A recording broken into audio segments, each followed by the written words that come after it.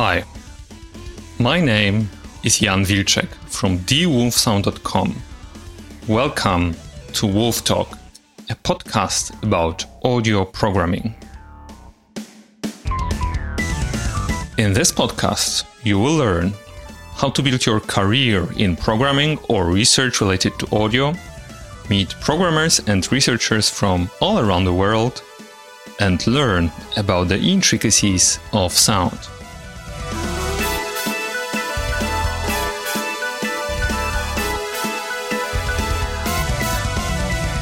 Hi everyone, and welcome to the 13th episode of the WolfTalk podcast. Today I'm very excited because you get a chance to meet Jay Pocknell. He's a production mixing engineer from the UK, and he's the founder of Sound Without Sight organization. He also currently works at the Royal National Institute of Blind People. So we met at the Audio Developers Conference of 2022, and we agreed then that it would be awesome to do a podcast together, discussing certain various important topics in the field of audio developers that we believe don't get as much exposure as they should. So I'm very happy that it actually happened. What we'll talk about is the story of how he overcame the difficulties in seeing when building his career as a musician and as a mixing and as a sound engineer. We'll also discuss how he started the Sound Without Sight organization. And in relation to it, I really want to delve deep, and I believe we managed to do it. What hardships must people with disabilities overcome in the field of music? And then the important bit for the developers out there, me including. So what makes audio software accessible to people with blindness or partial blindness? For me, it's a very exciting topic. It's a very exciting cause to explore.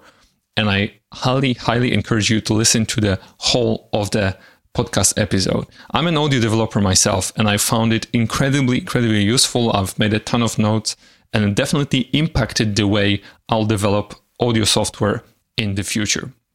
As usual, all people, places, and references mentioned in the podcast episode can be found in the episode notes under thewolfsound.com/talk013. Once again, it's thewolfsound.com/talk013. And if you're unsure if you can develop audio software at all, or you want to make sure that you actually know everything that is necessary, I encourage you to check out my free audio plugin developer checklist. It lists every piece of knowledge that I believe is necessary for becoming a full-fledged audio programmer. So be sure to check it out. And now I present to you Jay Pocknell. Hi Jay, thanks for agreeing on this interview. Could you please introduce yourself to the audience? Yeah, absolutely. No, thank you very much for having me. I'm very, very excited for this. My name's Jay Pocknell. I am a mix engineer. I also work for the Royal National Institute of Blind People as music support officer. And on top of all of those things, I also am founder and project manager of Sound Without Sight, which we'll talk about a little bit more in a sec, I'm sure. I'm very excited to have it discussed on the podcast. So tell me, that's a question I really love asking. How did you get involved in music? Oh, I mean, it's been a long time. I think, ever since I was little, ever since I was a child, I always knew that was something that I wanted to do. I grew up around music a lot. So my parents were always in kind of DIY, kind of punky bands, like always putting on gigs here and there. So I was kind of born into it, really. It was, almost written that I would just have to get involved in some way. And I think I just inherited that, really. And as soon as I was old enough to be meeting artists in my kind of local community, I just wanted to get involved in production and recording. So would, meet people at open mic nights and just get them to, work on demos here and there. And I was very lucky to have grown up on a farm in the middle of nowhere. So we'd make a load of noise and, just make demos. And that's how I kind of grew up. then went off to uni, did music and sound recording at the University of Surrey, which was fun. Really nice to kind of, I guess, put some kind of certification on all that kind of practice that I'd had before that time. Also, thanks to that course, I got my first job, which was at the Guildhall School of Music and Drama, which is an awesome kind of conservatoire in the UK. I think I'm a little bit biased, but I'd say it's probably the best kind of music college. So I was there kind of in-house recording engineer and audiovisual technician. So I think that really broadened my kind of experience of genres from the kind of more DIY alternative stuff to, you know, working on like classical and jazz and experimental stuff like every day. There was a massive spectrum of stuff there. So that was great.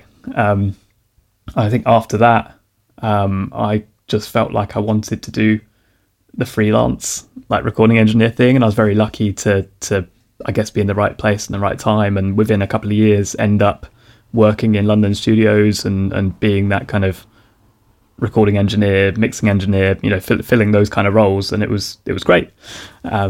So that's in a nutshell how I ended up doing music stuff. Yeah, that's really awesome. I also got a chance to listen to some of the works that you contributed to.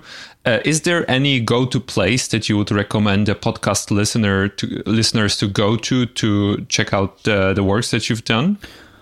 Oh, I'm actually really bad at kind of blowing my own trumpet with all that kind of thing. I don't really have like a specific website. I think if you put my name into Google, there's a few, you know, places that aggregate credits and stuff like that. So I've never set them up. I think I have a profile on AllMusic and Discogs and places like that. And I guess that's, again, it's nice to have that record of some of the like more well-known stuff that people would recognize.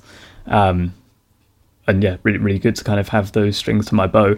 I will say these days, a lot of the recording that I do is with more kind of emerging artists. I really, really like that, you know, working with up and coming people on their like first release. I feel like that's like a really, really inspiring time to kind of join someone on their journey. So yeah, I think probably it's been a couple of years since I did like a release that was getting into the charts, that kind of thing. But I'm not too sad about that.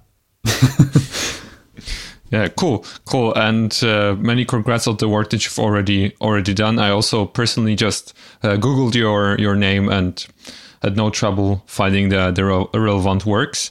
And in regard to that, is there any specific type of musical content that you specialize in, any genre?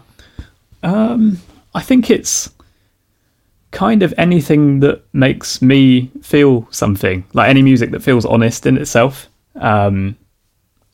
I guess before I work on something, I always go and see someone perform, or at least have a nice chat over the phone. And it's like, if I get that feeling of inspiration, then that's something that I want to work on. It's not so much about the kind of specific genre of it. I guess a lot of the stuff that I work on comes out of stuff that I've done before. So it does tend to be this kind of alternative guitar-based or electronic genres, something in that kind of general area. So yeah, somewhere between kind of folk and electronic music via rock in the middle. I guess generally I prefer stuff that's a bit rough and ready, a bit kind of characterful, because I think then there's more opportunity to lean into those kind of elements in a mix, which is pretty fun. But also, you know, a bit of clean pop or classical is cool too. I like to vary it, basically. Yeah, I understand. And definitely, I could hear, you know, some character in your mixes. So that's really awesome. And I also love the fact that you try to help, you know, emerging musicians and find what's the best in them, so to say. Then I know that another great part of your life is the Sound Without Sight organization. And I would really like to ask you, could you tell us a little bit more, like, what's the origin of this organization and what its purpose? Yeah, I think the origin, like the first the seeds were probably planted in my brain when I was doing the kind of commercial London recording studio stuff. In that, I guess, with my own journey with being partially sighted, having some kind of sight impairment, I just came up against certain things that I was aware weren't as easy for me as I experienced, other people that I went to uni with or whatever. There were just certain barriers or certain bits of kind of impedance that were there. Like, I think to be working in music these days, you have to have like real mobility to be able to kind of try different roles here and there. And I think if you've got any kind of additional access requirements, it takes a bit of time to learn how to do certain things, or to find your ways around stuff, or to find solutions that work for you. So I think in those times when I was trying loads of different things to work out which areas of the industry I liked, it would have been really, really useful if there was like better representation of people like me, so people that have sight loss, or really any kind of disability or access requirement, really, because at that point in time I couldn't think of many people at all working in music, in the kind of industry at that kind of level that I could go to for advice. And I think what I really wanted to do was create that place, create a platform where people who are exploring music for the first time, or exploring music, later in life, or maybe they're a really experienced engineer and they've just started to lose their sight, somewhere that will enable that kind of peer support. So that was the real kind of core behind it, really, to increase representation and to encourage and facilitate that kind of peer support. So if someone has experienced a problem for the first time, there's like a documented way, because it won't be the first time that someone has tried to follow a certain path. But right now, it could easily feel like it, because there's no documentation of how people have found solutions in the past. I think it's quite true, certainly from my own experience, to feel like you're the only person that's tried to do this, which of course isn't true, but that's what it feels like when you don't have a place that collates experience. So that was the idea of the project, really, to create this place. Awesome. That's really amazing, and I strongly believe in the mission of this organization, of this community as well. So as you have these very ambitious goals, how do you approach them on a day-to-day basis? What do you do to achieve them? Yeah, I think key to the whole thing is the partnerships and working with other organizations, when opportunities come up like this one, making the most of it and just making sure that, you're giving yourself the best platform. So my day-to-day thing with Sound Without Sight is just being the project manager and whatever it takes to get it off the ground. So I'm very, very lucky that we've got a really, really kind of robust steering group that kind of help me on every 2 or 3 weeks we'll meet up and work out what needs to happen. And I think setting realistic targets and ambitions for like when we're going to launch and what we need to get done each month, that's really, really helpful for keeping stuff on track. So yeah, I think it's a really exciting time at the moment because we're actually at the end of the first development phase, so we're almost ready to launch that first version.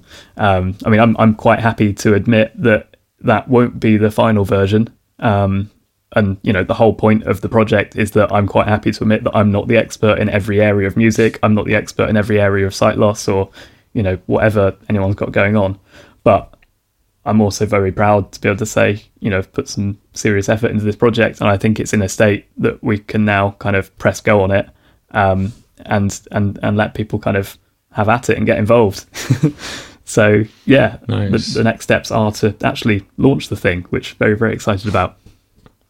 Yeah. So can you tell anything more about this, or we have to wait until the official press release? Yeah. I mean, I think probably by the time this podcast comes out, the press release will 100% be out in the world. So okay, so we can then just simply link to it in the episode notes. Exactly. I think depending on when this comes out, it's really worth highlighting this event that's happening at the start of May. So talking about all this partnership work, and also leaning on the work that I do at RNIB, Royal National Institute of Blind People, have been able to set up an event with Google, who obviously massive corporation and really, really appreciative that they've seen the value in this area of music. So again, it's a bit of a kind of right place, right time, and making sure that I make the most of everything that comes up. So RNIB had assisted or contributed to the design of Google's new offices in London. And one floor of the new offices is dedicated to accessibility. So they call it the Accessibility Discovery Centre. And again, what they're doing is providing a platform for companies, tech companies from across the world, any sector, to kind of get together and have a chat about, how can we improve inclusion and accessibility. Just so happens that the guy in charge of that whole centre, Christopher Pocknell at Google, he is also a musician. So we just got chatting and we're like, oh, wouldn't it be really cool to do something around music and inclusion and accessibility? And just started thinking about what this event could be. And yeah, just really, really happy that we're able to kind of launch Sound Without Sight alongside that conversation, and kind of promote it as not the solution, but a potential, something that can help some of the issues that are there at the moment. So yeah, that is happening on the 4th of May in the afternoon. And again, I'll get a link to you. Awesome. Can't wait to learn about this, really. And I wanted to ask, because it is quite an ambitious project in general. So how many people are currently involved in Sound Without Sight, especially? Yeah, so I think, like I say, we've got the core steering group. So that's probably about 10 of us that meet up every few weeks. So that's representatives from a few great organisations, mainly on the kind of in the third sector from charities. So people that have a lot of experience in the world of sight loss, but also within that, people who experience with music and maybe have their own experience of coming up against certain barriers. So that's the kind of core operation. But like I say, we rely massively on partnerships and talking to people like, music technology manufacturers and, being the hub for all of those conversations and, the topic of inclusion of blind and partially sighted people. So yeah, I'm in conversation with different people all the time, but I guess the core of it is me plus the steering group of around 10-ish. Okay, many thanks. And thanks a lot for all the work that you do, because it's great to have this conversation started and to get things moving in the right direction. And related to this, something that you already a little bit mentioned. So you've recently started at the Royal National Institute of Blind People, right? Yeah. RNIB. So could you share a little bit, what does the institute do and what is your involvement in it? Sure, yeah, absolutely. I mean, RNIB is a massive, massive organisation. Certainly in the UK, again, I'm a little bit biased, but it's the biggest organisation supporting blind and partially sighted people. So I did have a quick look at the homepage to see what the latest kind of slogan was, and I think it's cool actually. Kind of, they've gone for leading the creation of an accessible world, which I think it does describe what the organisation does in a very broad way, because RNIB has a whole host of services. There's employment support. There's support with accessing healthcare for blind and partially sighted people. There's support with, reading, so supporting people to get accessible formats and talking books, all these things. And I think RNIB as a whole has experts in so many different areas of life and leisure, and everyone engages in advocacy work and supporting customers directly to kind of ensure that blind and partially sighted people can participate equitably.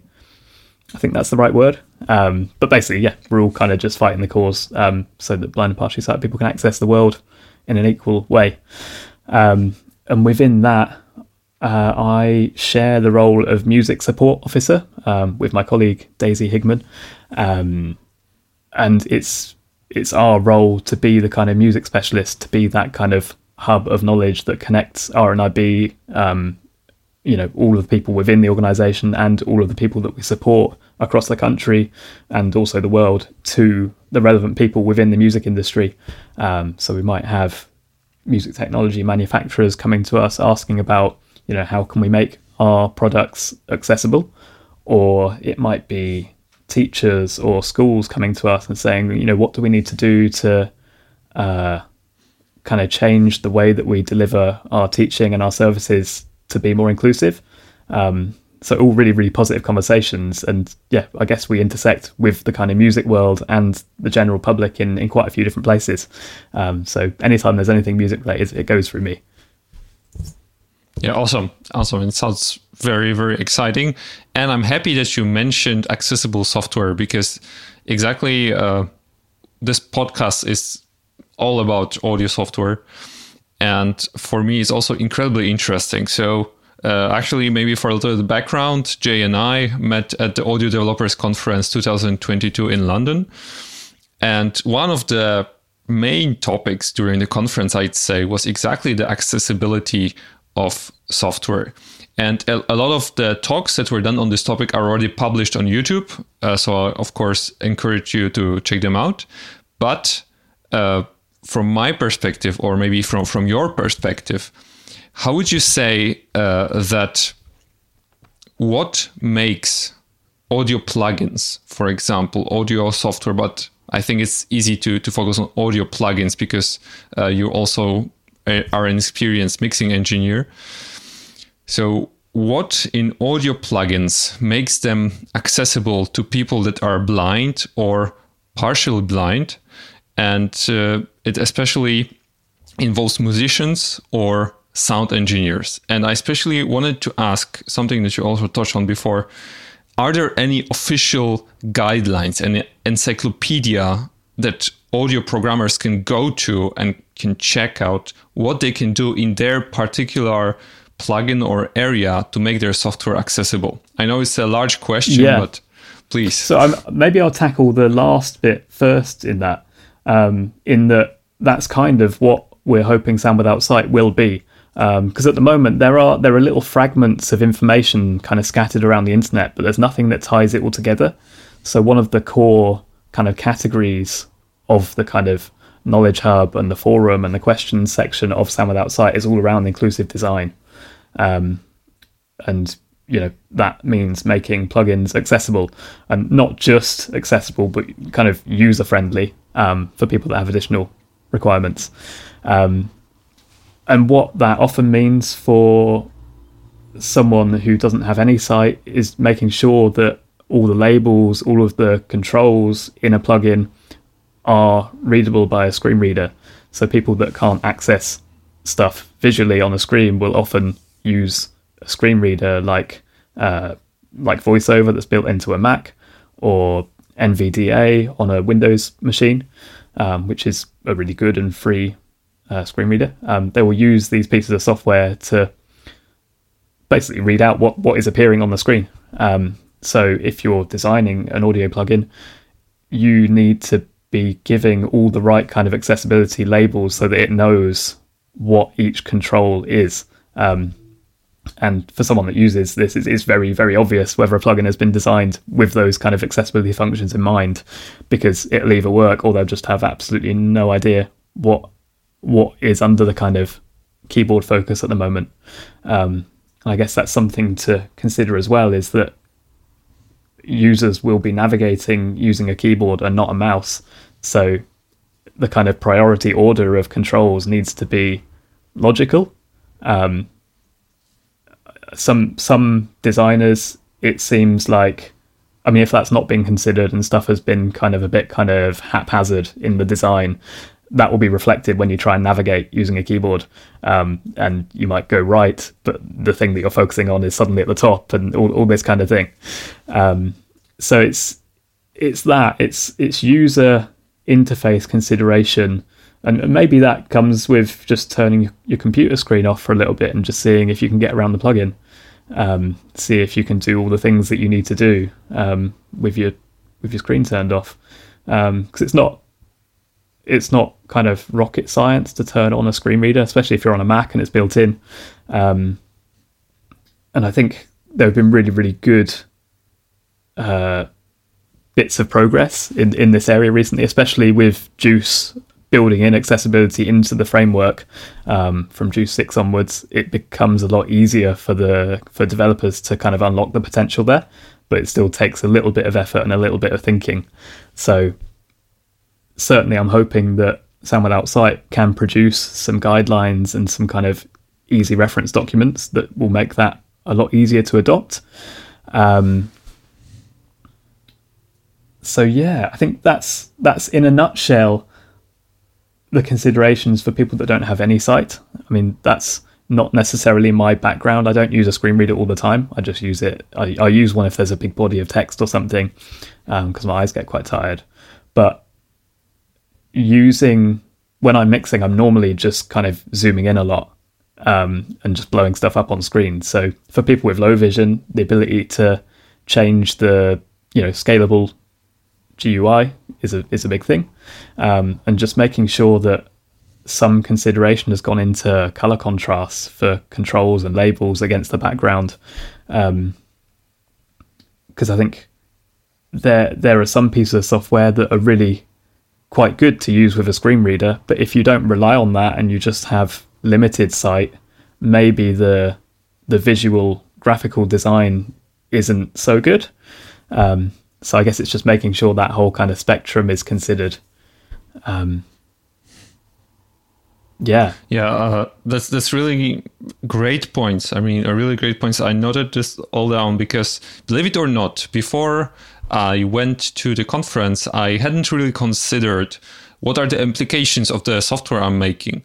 But as it was said during the conference, if software is accessible so first of all, that there's quite a large community of people who need accessible software, so to say. So that's one thing. And yeah, so in the UK, it's 1 in 5 people, which is exactly that's a massive market. Yeah. And they're like not allowing them to create music on the computer. We're kind of excluding them from the having so much fun in the first place. Yeah, and the other end of that conversation is that designing inclusively, so designing for everyone, that doesn't impact anyone else. It doesn't impact the kind of mainstream users.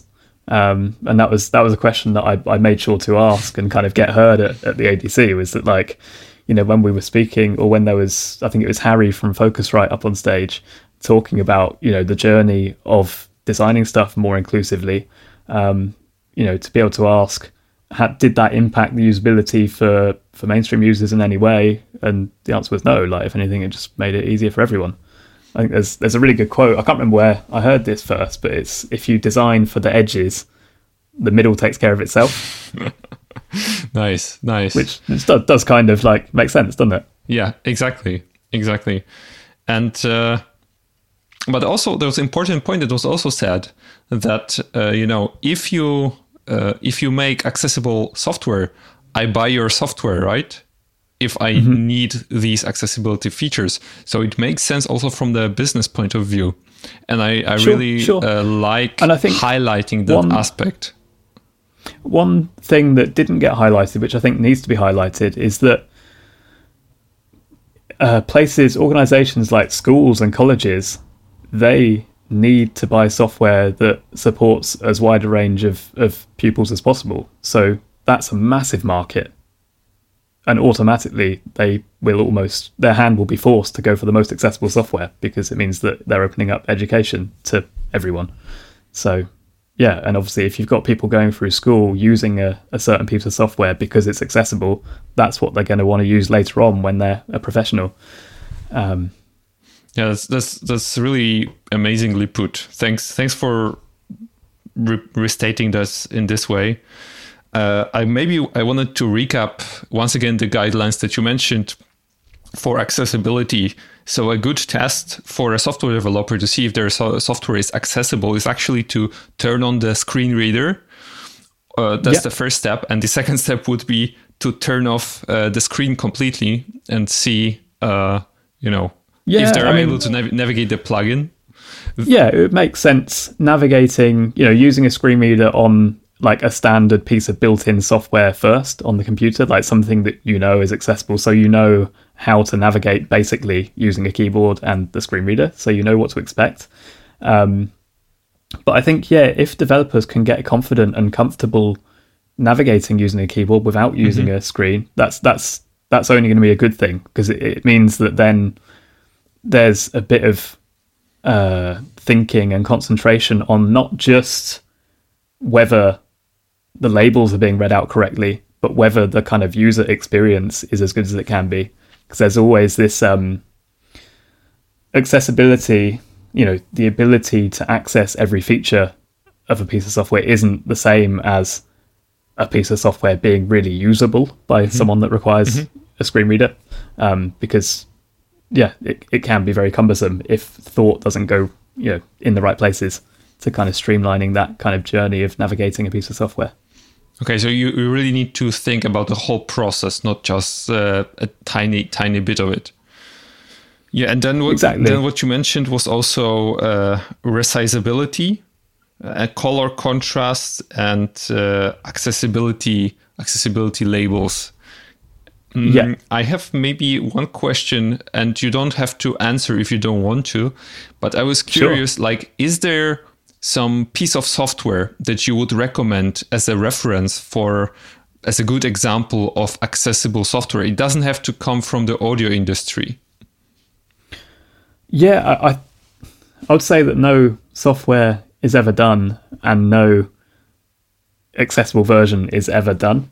I think it probably makes sense to stay in the audio industry a little bit, because I think there are certain pieces that can be highlighted. I think Pro Tools or Avid as a whole have done a really, really good job. So they work very closely with a guy called Chi Kim at the University of Berkeley, I think, or Berkeley College.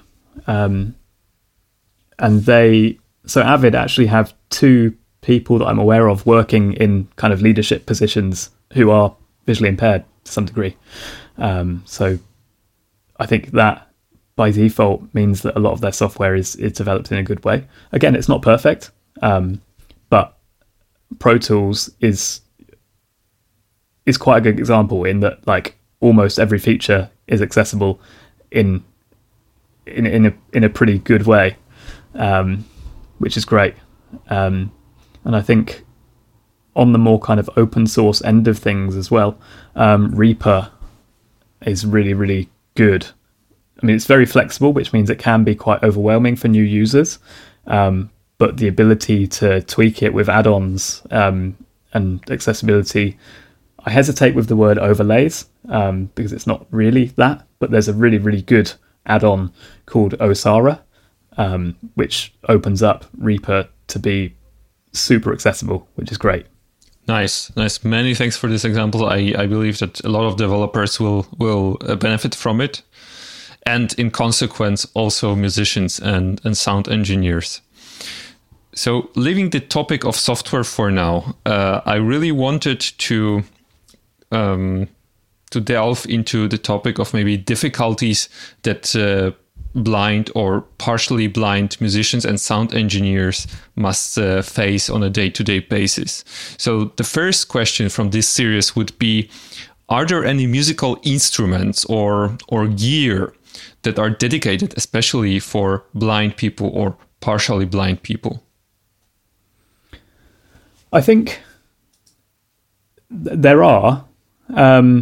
And I think a lot of really good work has gone into those things, and they definitely deserve promoting. But I think in the future, much more focus needs to be on making mainstream equipment and software and hardware inclusive by default. Okay. I think you run into problems when you make stuff specifically for a smaller community, because I guess by default they're limited product runs, which pushes the price up and all these kind of things. I mean, there are some really good bits of software which will be listed on Sound Without Sight. So, for example, there's the Dancing Dots suite of softwares for accessing notation, converting it to open kind of music XML formats and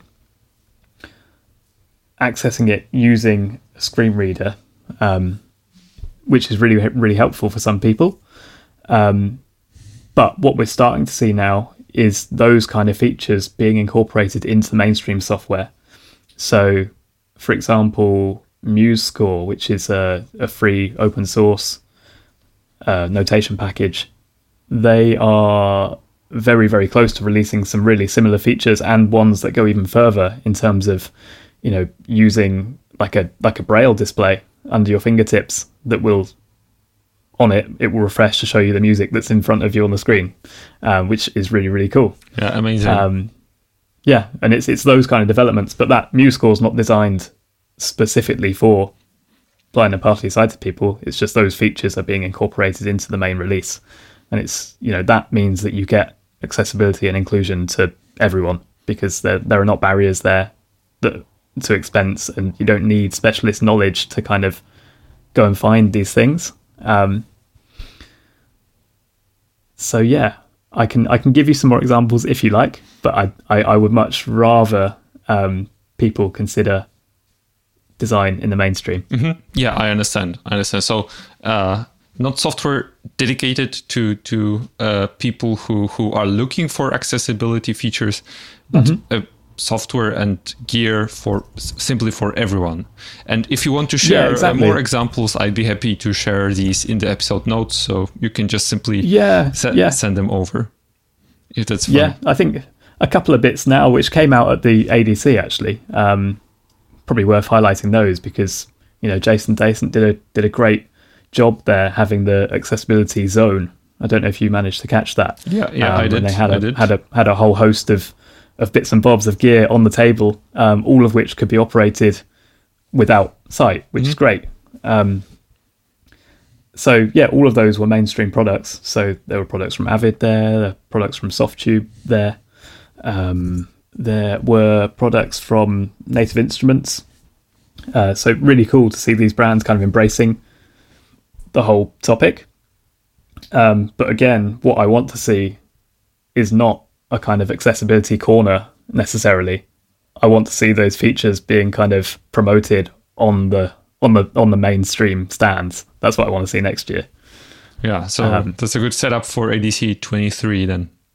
Mm-hmm. Okay, and I wanted to also ask you, because from what I understand, a lot of people start, playing with music, learning musical instruments at a quite young age.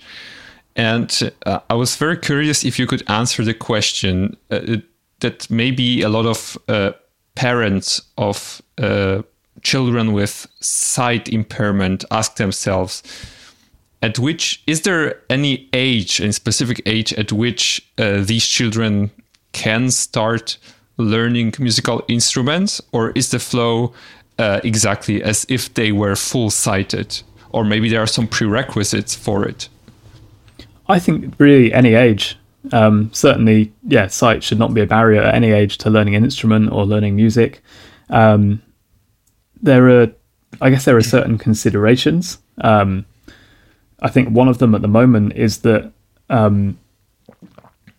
if a child wants to study music GCSE or A-level, they need to be able to access and kind of read and write notation for those qualifications. On the one hand, maybe the qualifications need to change to be more inclusive, because maybe notation isn't for everyone. So a lot of blind people will learn stuff by ear, as opposed to relying on notation. But there is the argument at the moment where if you do want to go down the road of learning Braille music, for example, it's good to do that as early as possible. So by the time you get to the age of 14 or whatever it is, when you first need to do those qualifications, you've got some knowledge and it's not a new thing for you.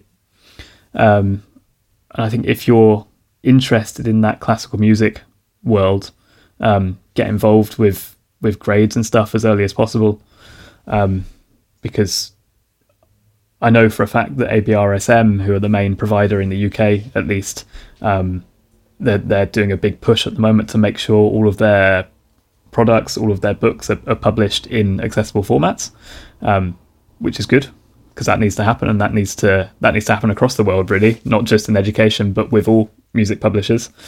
But it's great that they're kind of taking that on.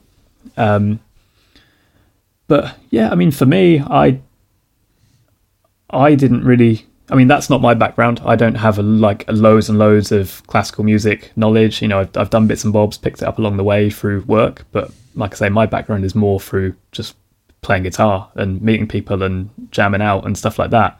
And obviously, sight is no barrier to those kind of things. And, you know, they're just as relevant a pathway into the music industry as anything else, really. Yeah. It's just a different set of skills. And I think arguably, someone who does rely on learning stuff by ear and being very sensitive to other musicians in a performance, like, you know, those are all really, really good skills that get very developed very quickly if you're relying on them. Okay, so to recap a little bit what you said, from what I understand, apart from some very let's say grounding skills that you need to learn, perform, or mix music, there's not so much different at which age you start. And then if you are in a way, if you need some accessibility features of plugin and software, that is the main difference. But in essence, there are no limits to how you can approach music and music creation process. Yeah. So yeah, 100%. The limit isn't on the individual. It's not on the person. I mean, unfortunately, there are still products coming out that aren't very accessible, and therefore, you know, that's a shame that those things are going to be very difficult to use.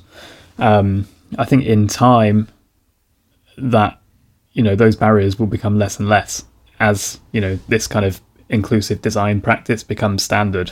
And that's what we're really trying to push with this project, is, you know, how can we assist the audio and music industry, you know, the design industry, to do that? You know, what can we do to help create these standards? How can we encourage collaboration between, you know, big companies that can afford to do research to work out how to do these things?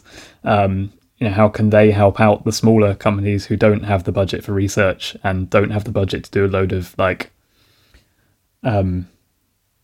working out how to do these things? Because at the moment, there's not anywhere that collates all of that information. Yeah, and this is. But yeah, in terms of people wanting to start music, go for it.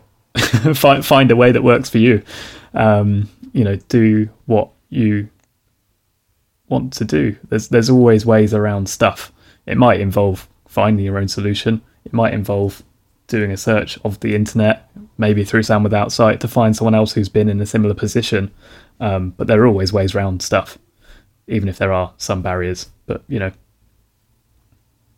can't let them get in the way. Yeah, I wouldn't have thought of a better encouragement to people who, you know, have this, let's say, mental barrier before starting out. So I think this whole conversation, your example, and everything that you shared will also help both sides of the conversation. Yeah, I mean, I don't want to be too flippant and minimize the fact that, you know, some people have really, you know, it's gone to a lot of effort to find ways that work for them, so that they can access music and they can participate in ensembles and they can do all the things that they want to do. You know, a lot of people have gone to a lot of effort to make those things happen. So what I'm hoping is that they will be open to sharing the solutions that they found with the rest of the world, to make it easier for other people down the line, hopefully. Awesome. So thank you. Thanks a lot for it. Before we wrap up, I just wanted to ask you, we shared a little bit about the Audio Developers Conference 2022. How did you find it personally? And what do you wish for ADC 2023? I thought it was really good. It was nice to see some conversations in this area. It was great that a lot of the developers that I met there were very open to conversations about accessibility. It highlighted that there's still a lot of work to be done. Like I say, certainly in smaller developers, smaller manufacturers who don't have the time or the budget to explore these areas, I think the topics of accessibility, how to get started, it can be quite daunting and overwhelming. So what needs to happen, hopefully this year, is almost sessions about introductions to the topic, how to engage with the idea of accessibility for the first time if you don't know and you're kind of scared of the whole thing. So, for example, a workshop would work. Yeah, as long as it was being recorded and it's something that could be shared more widely afterwards, I think that would be a really, really useful piece of content that would be, that would open up music to so many people if it was seen and heard by the right people. So I guess that's one very specific wish for this year. Maybe I should put in a proposal to run the workshop. Maybe I'll do that. Yeah, but it's also a task for me personally. I mean, there's a YouTube channel, a platform with audio programming tutorials. I mean, why isn't there a tutorial on creating accessible audio software? I mean, that's also a task for me. Yeah. I mean, there's kind of layers to it as well, because it's like, which of the development environments are accessible if you're a blind or partially sighted developer? Which of the tools are open to you that you can then use to create the software? And that's something that I don't have the answers to, but across the community of people, there will be that knowledge, and that's something that, as part of the inclusive design section of Sound Without Sight, I'm hoping we can pull that kind of thing together. Yeah, I remember I visited DroidCon in Berlin last year. So it's a conference about Android software development, and there I don't remember any talks regarding accessibility. Of course, I may be mistaken and I may not recall all the talks, but it definitely wasn't a topic that was prominent anywhere. So maybe it's also a good area of, pitching the IDE manufacturers, so to say, so IDE developers to also go in this direction. Yeah, because I think accessibility needs to happen from all angles. It's not just the end product that needs to be accessible, because to do that well, you need, inclusion within the developer community. You need inclusion within management at music technology companies.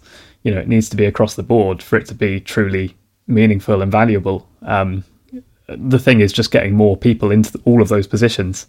And, I guess little by little, that's part of my role at both Sound Without Sight and at RNIB, is making sure that there are useful pathways through the industry for people who want to engage in those areas.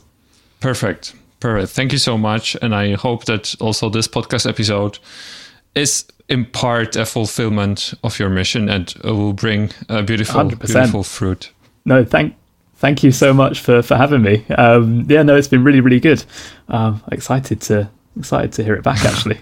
Yeah, I thank you. It was my pleasure. I learned a lot, and I'm sure that the podcast listeners too.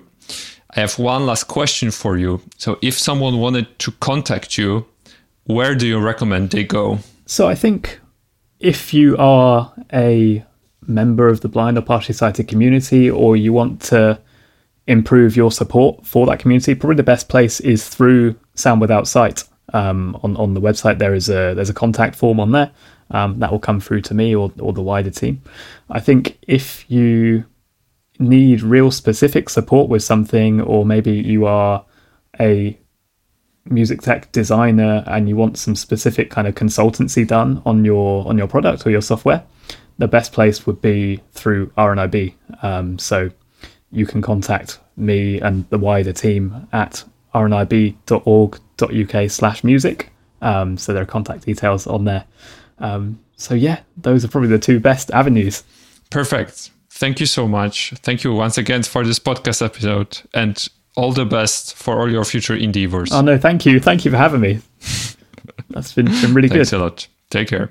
And you. Thank you. All right, everyone. That was Jay Pocknell, a production and mixing engineer, founder of the Sound Without Sight organization, currently working at the Royal National Institute of Blind People. Thanks again, Jay, for this talk, for this interview. I really, really enjoyed it, and also the chat that we had before and afterwards. If you have a chance to hook up with Jay Pocknell, then I encourage you to do so. As usual, all people, places, and references mentioned in this podcast episode can be found under thewolfsound.com/talk013. Once again, it's thewolfsound.com/talk013. Please subscribe to the channel on YouTube, leave a review on Apple Podcasts if you can, and submit your feedback and guest ideas in the comments on YouTube. Once again, don't forget about the audio plugin developer checklist that you can get under thewolfsound.com/checklist. And as usual, thanks for listening and see you in the next one. Take care.